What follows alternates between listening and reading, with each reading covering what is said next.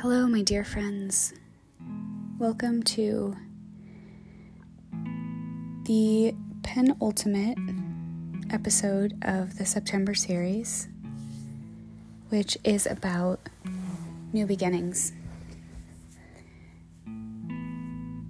I am here to tell you that I'll be taking the month of October off from the podcast, as it is my birthday month, my turn around the sun, particularly significant birthday this year, and I want to be able to be present with it and to observe the shifting of seasons in this new place that I find myself in, both existentially and geographically.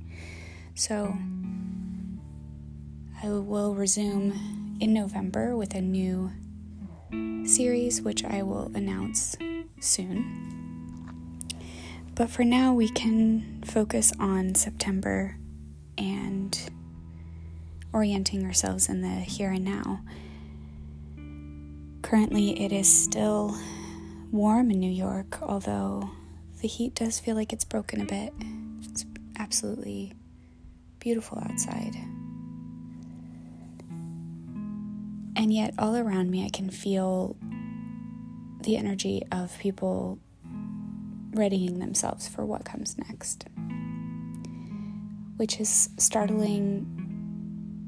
Even though seasons are cyclical, they happen every year, but also after the wholehearted presence that so overtook New York City this summer following the pandemic. It feels startling, but it also feels right. Today we're going to be looking at another really interesting interpretation of starting anew in a poem by Charlotte Pence called "As a Child, You Worried You Would Be an Orphan." We're going to talk about it, look at the lines, discuss how we can bring them into our own work, and read it again, and then I will send you on your way. So, without further ado, "As a child, you worried you would be an orphan," by Charlotte Pence. Now in your 50s, the parents have passed to that passive phrase, that elusive place. The branches you bent to find your way home have disappeared, taken by blight or overgrowth. With the grinning blade of the butcher knife, you lean into the proverbial forest. Worry not how you will eat, but how to hunger. You start by building a lean-to, discover that perfect branch you mistake for the forest welcoming you. Survival, a man once said, depends on the clear-cutting everything thicker than your thumb, thinner than your wrist. Surprise what's coming, sun what's fruiting. Instead, you slingshot stones at storm clouds, also thickening in the middle with age. Pickle yourself with tannic acorns until teeth crumb into orange dust. Raise your ankles with maps of yesterday. Like now and its friend then, you avoid thinking of your parents, tucking you in with the advice, everything will be all right. You know they didn't believe their words, yet you repeat them like a cardinal's churlish chirp.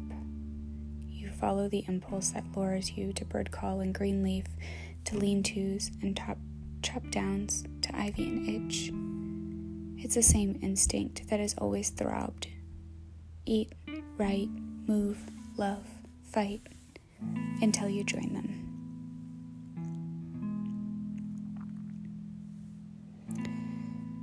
Okay, so again, like the 17-year-old in the gay bar, this is an interesting poem for the theme of September. And you might be wondering why it is that I chose a poem that seems to be talking about parental grief and loss and mortality, and use it to talk about this season. Tomorrow is the equinox, the fall equinox. It is said that you can balance an egg on the ground in the equinox. I have never tried it. Tomorrow would be the opportunity to, though. And yet, this is a poem that seems to be about loss.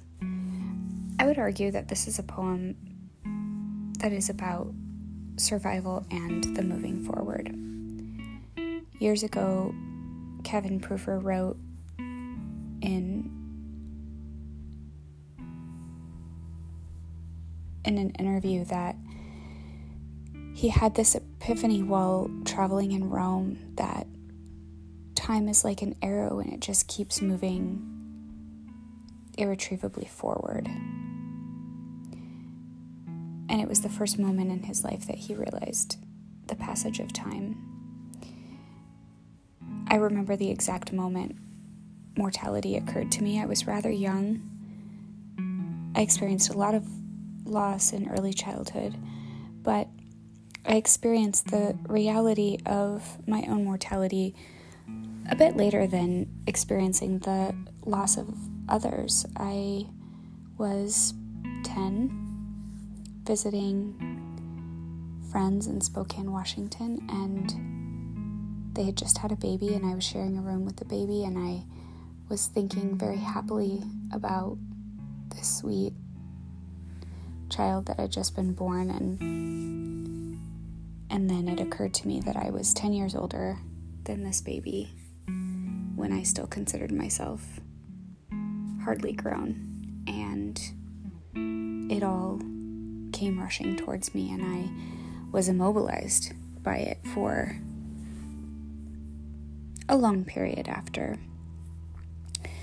So this is to say that I think in a culture where we don't do a great job of talking about what comes next, talking about mortality, talking about death and dying, regeneration, that when change happens, it feels like a death. Thich Nhat Hanh talks about how we die many deaths every day, and it's an incredible opportunity each time to practice impermanence. And yet we cling, we attach, we hold on. And I think that's part of the suffering that this poem is grappling with, and I think that's part of the reason why it's a good September poem. It's a good transitional poem between the seasons as we're moving out of one season and into another, and the kind of existential feelings of scarcity or abundance, depending on where you lie in terms of your own weather preferences. As a warm weather person, I often feel scared when the weather starts to turn colder, even though I would say that fall is my favorite season, because why be a consistent person, even in personality?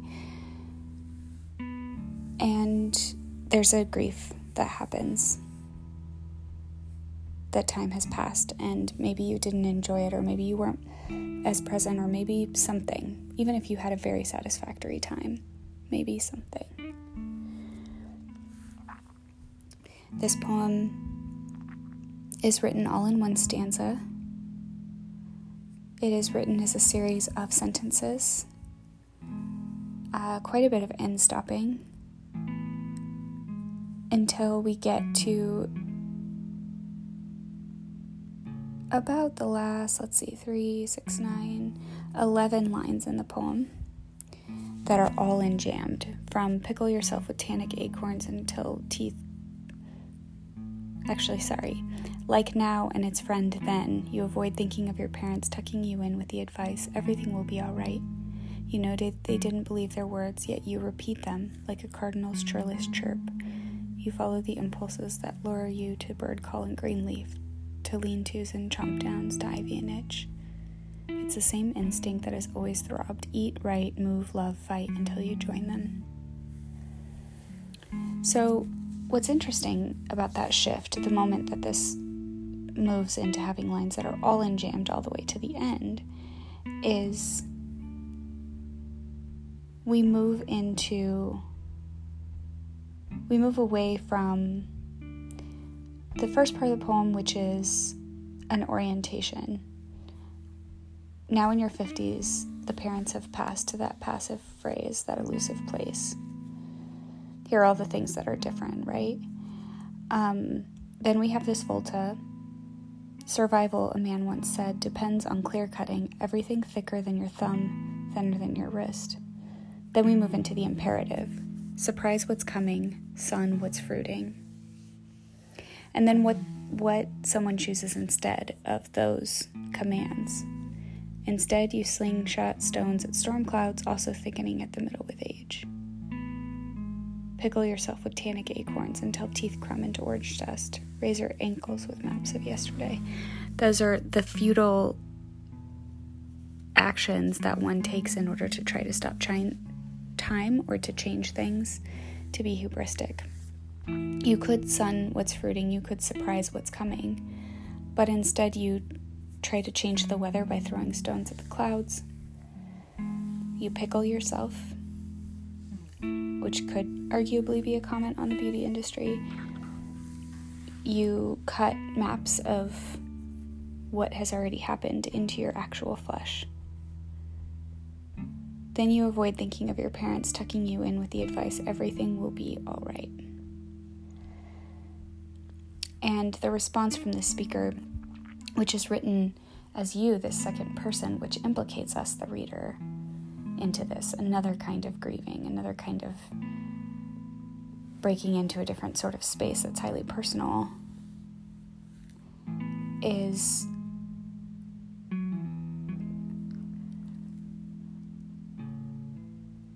this idea of moving irretrievably forward, like an arrow, like Kevin Proofer talks about.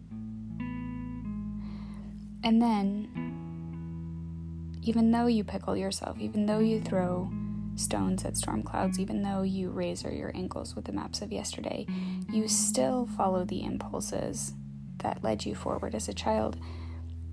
And it's the same instinct that also pushes you to eat and write and move and love and fight. These very necessary components of ourselves until you join them, meaning until you die, right? Another reason why I think this is a good poem for September in the grief of transition is also the origin story and the reclamation of an origin story. We spoke last week in the discussion about the 17-year-old in the gay bar about this idea of being reborn, this idea of starting over at the top of a school year. And here we have a kind of starting over after the death of parents who helped form the original understanding of identity. So,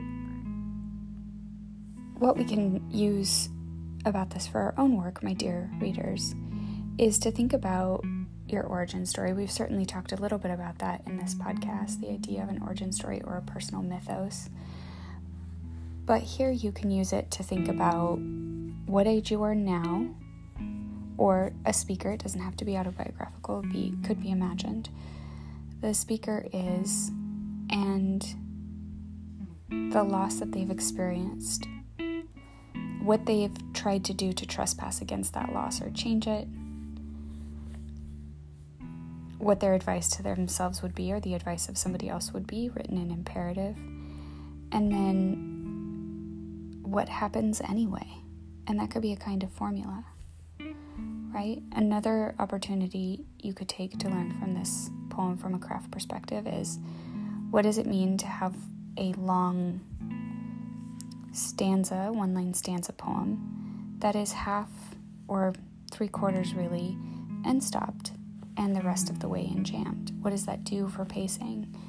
You can take a poem that you've already written and edit it thusly, or you could write a new one with just those strategic craft elements in mind. So, I'm going to read this one more time and say some sweet parting words to you and wish you a happy equinox, whether it is the spring or the fall. As a child, you worried you would be an orphan. Now in your 50s, the parents have passed to that passive phrase, that elusive place. The branches you bent to find your way home have disappeared, taken by blight or overgrowth. With the grinning blade of the butcher knife, you lean into the proverbial forest, worry not how you will eat, but how to hunger. You start by building a lean-to, discover that perfect branch you mistake for the forest welcoming you. Survival, a man once said, depends on the clear-cutting everything thicker than your thumb, thinner than your wrist. Surprise what's coming, sun what's fruiting. Instead, use slingshot stones at storm clouds, also thickening in the middle with age. Pickle yourself with tannic acorns until teeth crumble into orange dust. Razor ankles with maps of yesterday. Like now and its friend then, you avoid thinking of your parents tucking you in with the advice, everything will be all right. You know they didn't believe their words, yet you repeat them like a cardinal's churlish chirp. You follow the impulse that lures you to bird call and green leaf, to lean-tos and chop downs, to ivy and itch. It's the same instinct that has always throbbed. Eat, write, move, love, fight, until you join them.